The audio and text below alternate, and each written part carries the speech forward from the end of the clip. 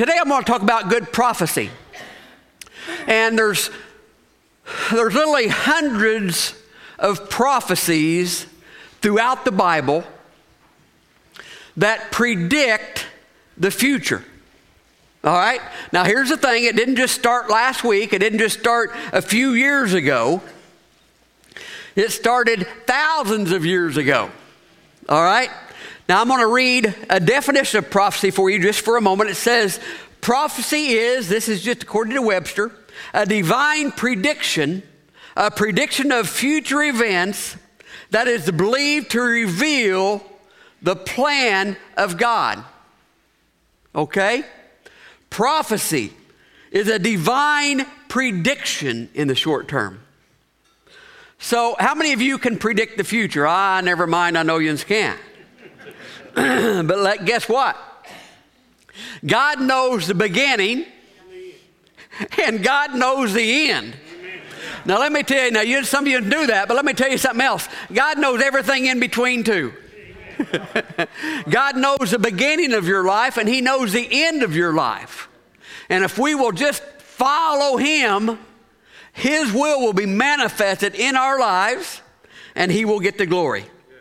Now, one thing I want to mention before we actually get into scriptures, and I've got lots of scripture this morning, but it's odd. The scriptures that we're going to look at are in the Old Testament, and they prophesy, they predict the coming of the Messiah. Okay? And these scribes, the Pharisees, would read these scriptures, and they would study these scriptures, and they would study and all of these things, and they would try to figure out, okay, when is He coming? Because they all knew He was coming. The scripture, the Old Testament says a Messiah will be born. But see, they didn't know when, they didn't know where until they studied the scriptures. But then after they studied the scriptures, you know what? They even knew within a year or two exactly when the Messiah would be born. Now, isn't that amazing? Okay, and I'll tell you something else that they knew. They knew the town, I hate to say city because Bethlehem was just a little village, but they knew the village that the Messiah was going to be born in. They knew that.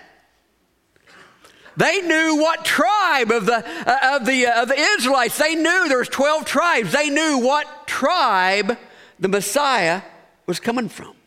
How'd they know that? From the Old Testament. Because see, God was telling them, be looking, beware. Here it comes.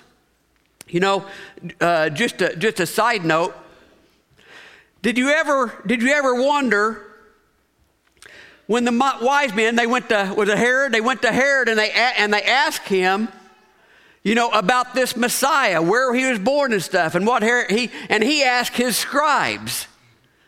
Well, my point is, his scribes knew. How did they know that? How did they know? Well, it was in the scriptures.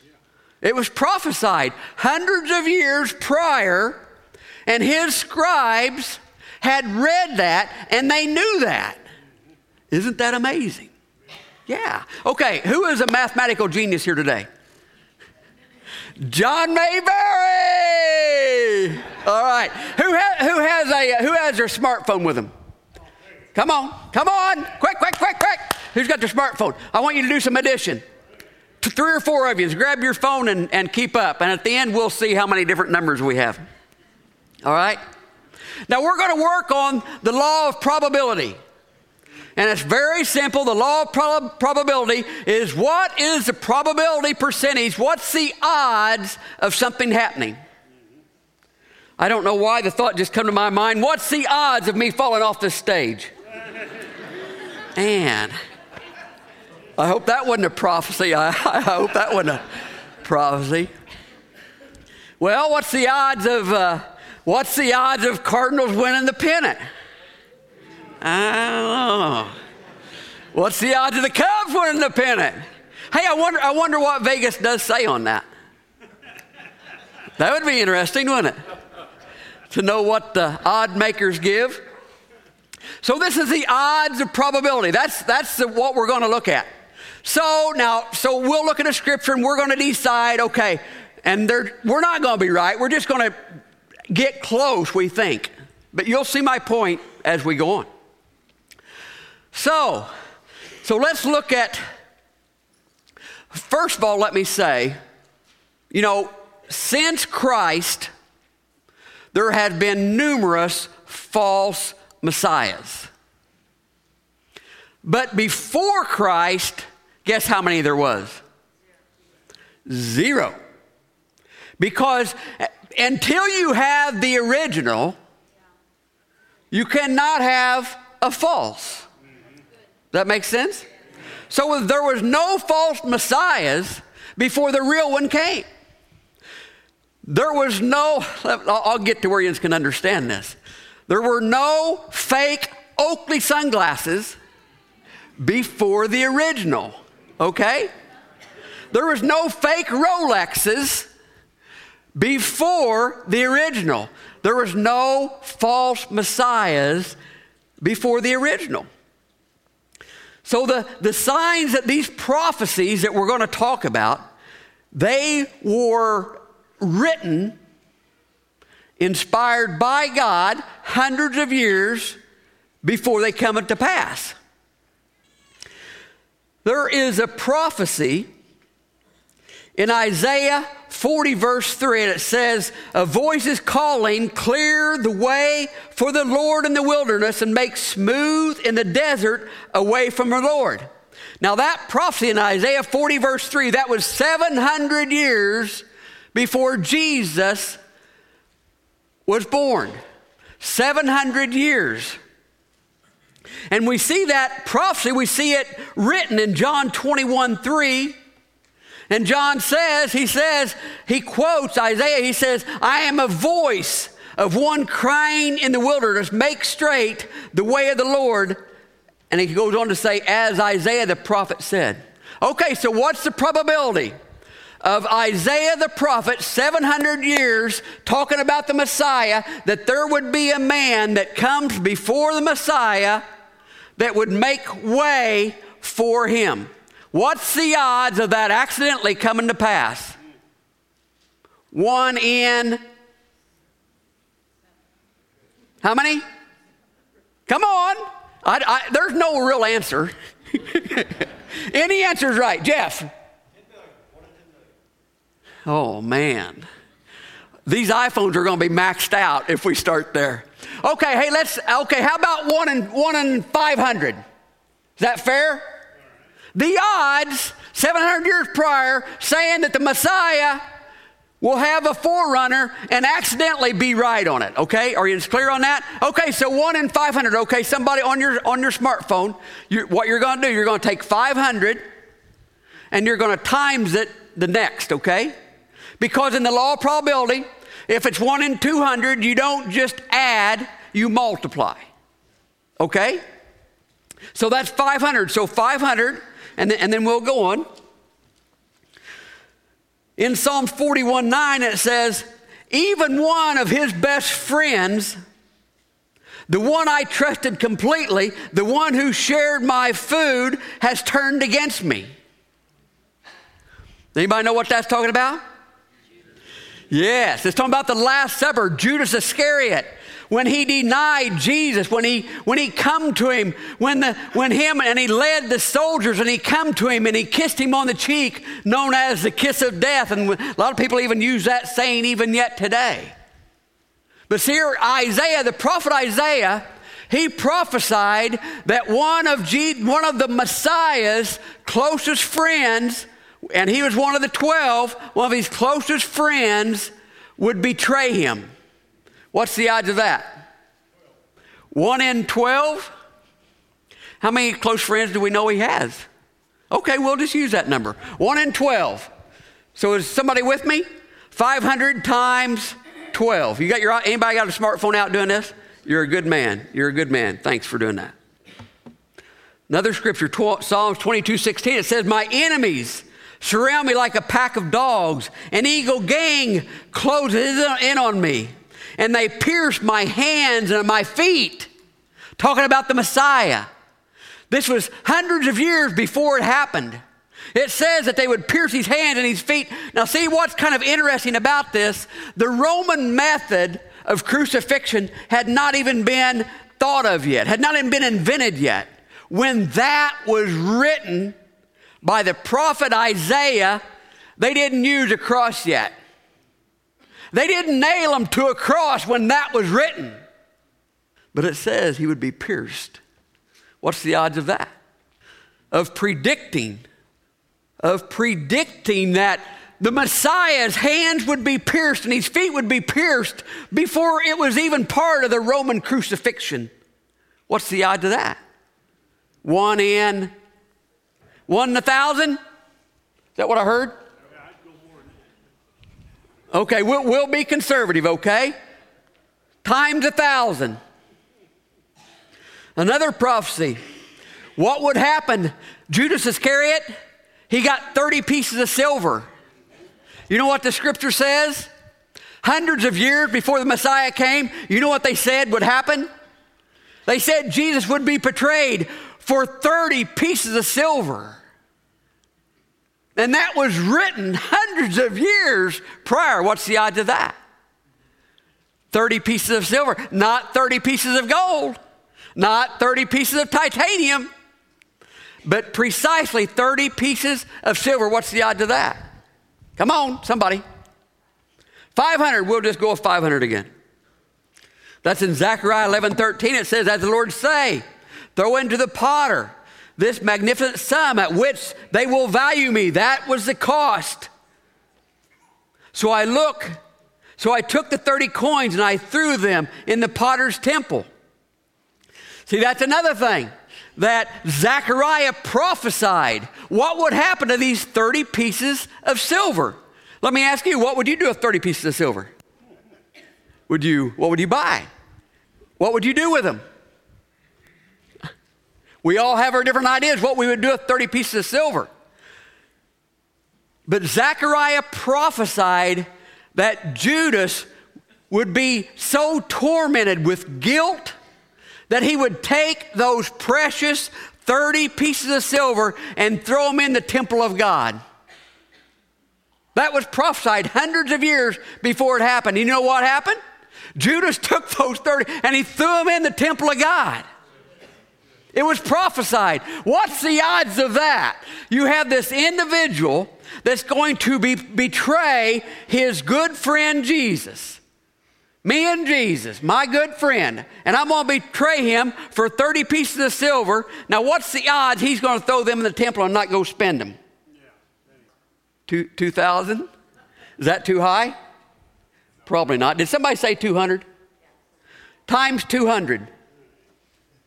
Matthew 27:9, it tells us, this fulfills the prophecy of Jeremiah, and it was prophesied 2 places, and saying that they took 30 pieces of silver, the price of which is valued by the people of Israel. Another one. Okay, after that 30 pieces of silver, it betrayed Jesus, and then it was threw into the temple of God. So then what did they do with it? Hundreds of years, I think this was 700 years prior to this actually happening, the prophets of God said that the religious leaders of the day, would take that 30 pieces of silver and buy a plot of ground, and Jesus' betrayer would be buried there. Hundreds of years. And guess what happened? That's exactly what happened. You see where I'm going with this? Good prophecy. You know, I've run across deep thinkers. I know you have too. I shared one time that me and Gary Raymer down at McLeansboro we'd passed out a CD and was talking about the Lord, and the older gentleman, he said, I'm way too smart for that. Lee Strobel, I think I mentioned that, was that Wednesday night. Lee Strobel, investigative journalist for the Chicago Tribune, I believe it was. It was in Chicago for sure. Investigative journalist. He was a non-believer. His wife got gloriously saved, and he was on a mission to prove his wife wrong. How many of you cowards out there will admit to trying to do that sometime or another?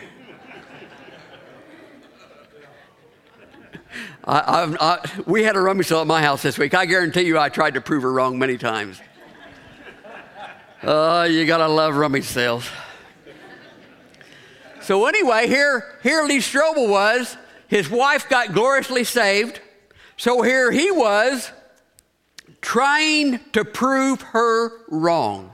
And he literally traveled across the country going to experts trying to prove the Bible wrong. At the end of his journey, he got saved. He went and shared the message of faith, the message of Christ with one of his college friends from years back. His college friend says, "You're way too smart to believe in that stuff." Lee Strobel says, "You're way too smart not to." And Lee Strobel continued to show him the evidence. You see, that's something that we really have to get inside of us, especially when we share our faith. See, faith is not closing our eyes, and I'm not going to walk off the stage, I'm going to go over here. It's not closing our eyes and walking and following God with our eyes completely closed. That is not faith. Okay? Faith has to have a foundation. Because if your faith does not have a foundation, it will not last. Amen. Amen. All right, what else? Let's see. Okay, here's one. Hundreds of years before the Messiah came, it was prophesied through God's prophets that the Messiah would die between two thieves. What are the odds of that coming to pass? Huh? What would be the odds? You know, there is kind of an underlying story there, I think. In God's infinite wisdom, I think God was thinking in his heart, if I can just give them two sinners one more chance to meet their Savior. And one of them did. One of them did. And you can today also. So what's the odds of that? I mean, it's not enough to predict that where he would be born, where the Messiah would be born. It's not enough that he would predict the year or they're right really super close to the year. That's written in Daniel talks about the year. That's how they knew it was coming. So it's not enough that they predicted where he would be born, and they did, prophesied, but when he would be born. And then now we look at that it's prophesied that he would be crucified between two thieves. What's the odds of that? 300 times 300. Isaiah 53 tells us that. Matthew 27, back to the New Testament, Matthew 27:38. And it says, at the time, two robbers were crucified with him, one on the right and one on the left. Psalms 22:18, it says that they would, and this would, once again, this is 700 years prior to the Messiah coming, prior to Jesus dying on a cross. And it says, they will divide my garments among themselves and throw dice for my clothes. What's the odds of that happening? I mean, here's the prophet Isaiah, and oh yeah, by the way, they're going to gamble for my robe. What's the odds of that? 1 in. Or you said 2,000 a while ago. Do you think that 2,000 might actually apply in this situation, or is that too much? Yes or no? All right, I'll tell you. We're going to be conservative. Let's go with 1,000. Good prophecy is what we're talking about. You know, maybe one of the most amazing prophecies found in Psalm 16, verse 10, and it says, for you will not leave my soul among the dead or allow the Holy One to rot in a grave. How amazing is that? Can you imagine being a prophet of God and you get this word from God, and you're going to be writing this down that the Messiah will will be raised and he won't decay. Can you imagine that? It's like, God, I don't know if I hear you right or not. God, are you sure you want me to write this down? But you know what? That's exactly what happened. Jesus did not undergo decay. What happened to him? He was raised from the dead on the third day. What's the odds of that? There's a good one. Maybe this might be the time for the 2000, you think? What's the odds of a man dying on a cross and not staying dead? How about 2000? Is that okay? 2000. Well, here's another one. Isaiah 53 also says that the Messiah would be buried in a rich man's tomb. What's the odds of that? You know, some rich men are generous, but others are not generous at all. So what's the odds of that? Well, let's give it 500. 1 in 500. Matthew 27, 57, it says, when it was evening, there came a rich man from Arimathea named Joseph, who himself had also become a disciple of Christ. And this man went to Pilate and asked for the body of Jesus, and then Pilate ordered him to give him the body, and he put it in his tomb. How amazing is that? How amazing. I've got like 10 more I could go through. Does anybody want me to go through any more? Huh? I mean, are we not done yet? I mean,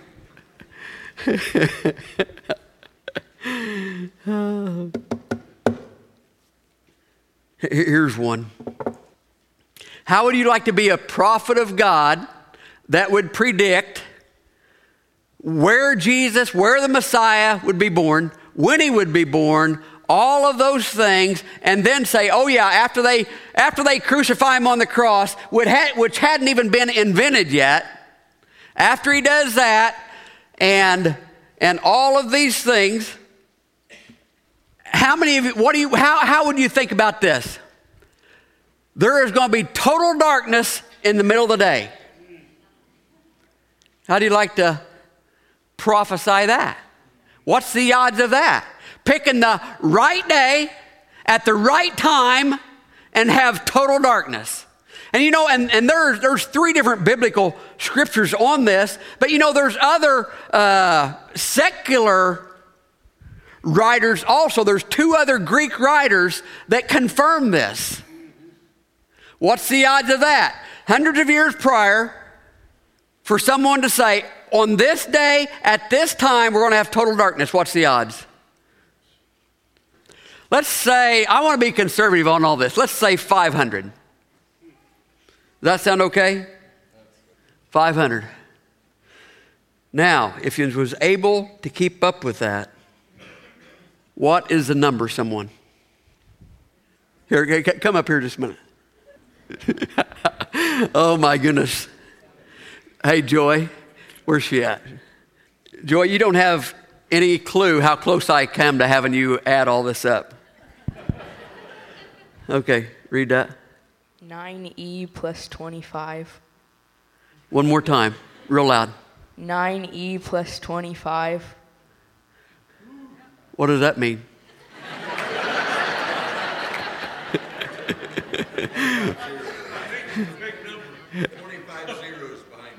25 zeros. Does anybody here get my point today? 900 septillion. What? It was 900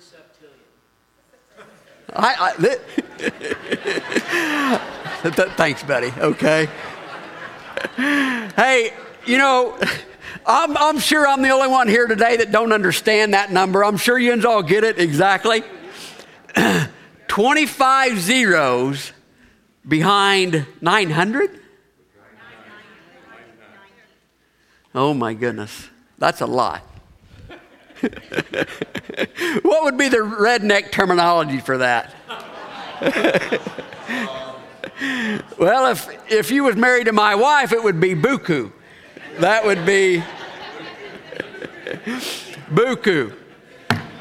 Buku. Praise team, if you'll come, please. You see, I told you all that to tell you a couple more things. If you want it, you can have a foundation for your faith. If you want it. It's right here. This is our foundation. God does not intend us or want us to close our eyes and walk through this life. Thank you, Lord. Thank you, Lord. Now I want to read you one more prophecy found in the book of Acts. Are you still with me? And let me set this up. This is after Jesus' death, after his burial, after his resurrection, after he had been upon the earth for 30 days, after over 500 individuals had seen him, after he was raised from the dead, after he was crucified on the cross. And he was standing there with everyone else. And it says, Acts 1:11, it says, "Men of Galilee, why are you standing here staring into the stars?"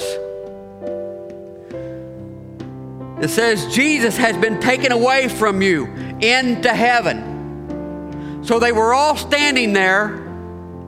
And this is when Jesus ascended to heaven, and they watched him go up into heaven. The scripture, if we went on to read it, it would talk about seated at the right hand of God, a place of honor and a place of authority. And then it says, "But someday he will return from heaven in this same way."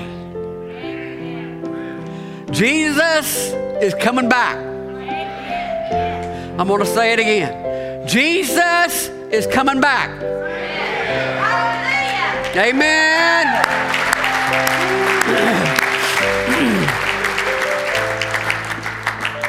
Now here's the thing. You might be here on this earth when he comes, and you might not.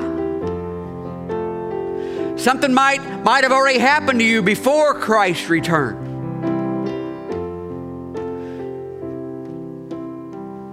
If you're a child of God, you know where you're going if something happens to you. You know heaven is your home. That's why I love what the scripture says. It says, "I know whom I believe." You know, really, when it get right down to it, we don't have to explain everything, and we don't have to know all the answers. We don't have to, but one thing we have to know whom I have believed. That's what we got to know. You'll never share with your friends if you don't know whom you have believed.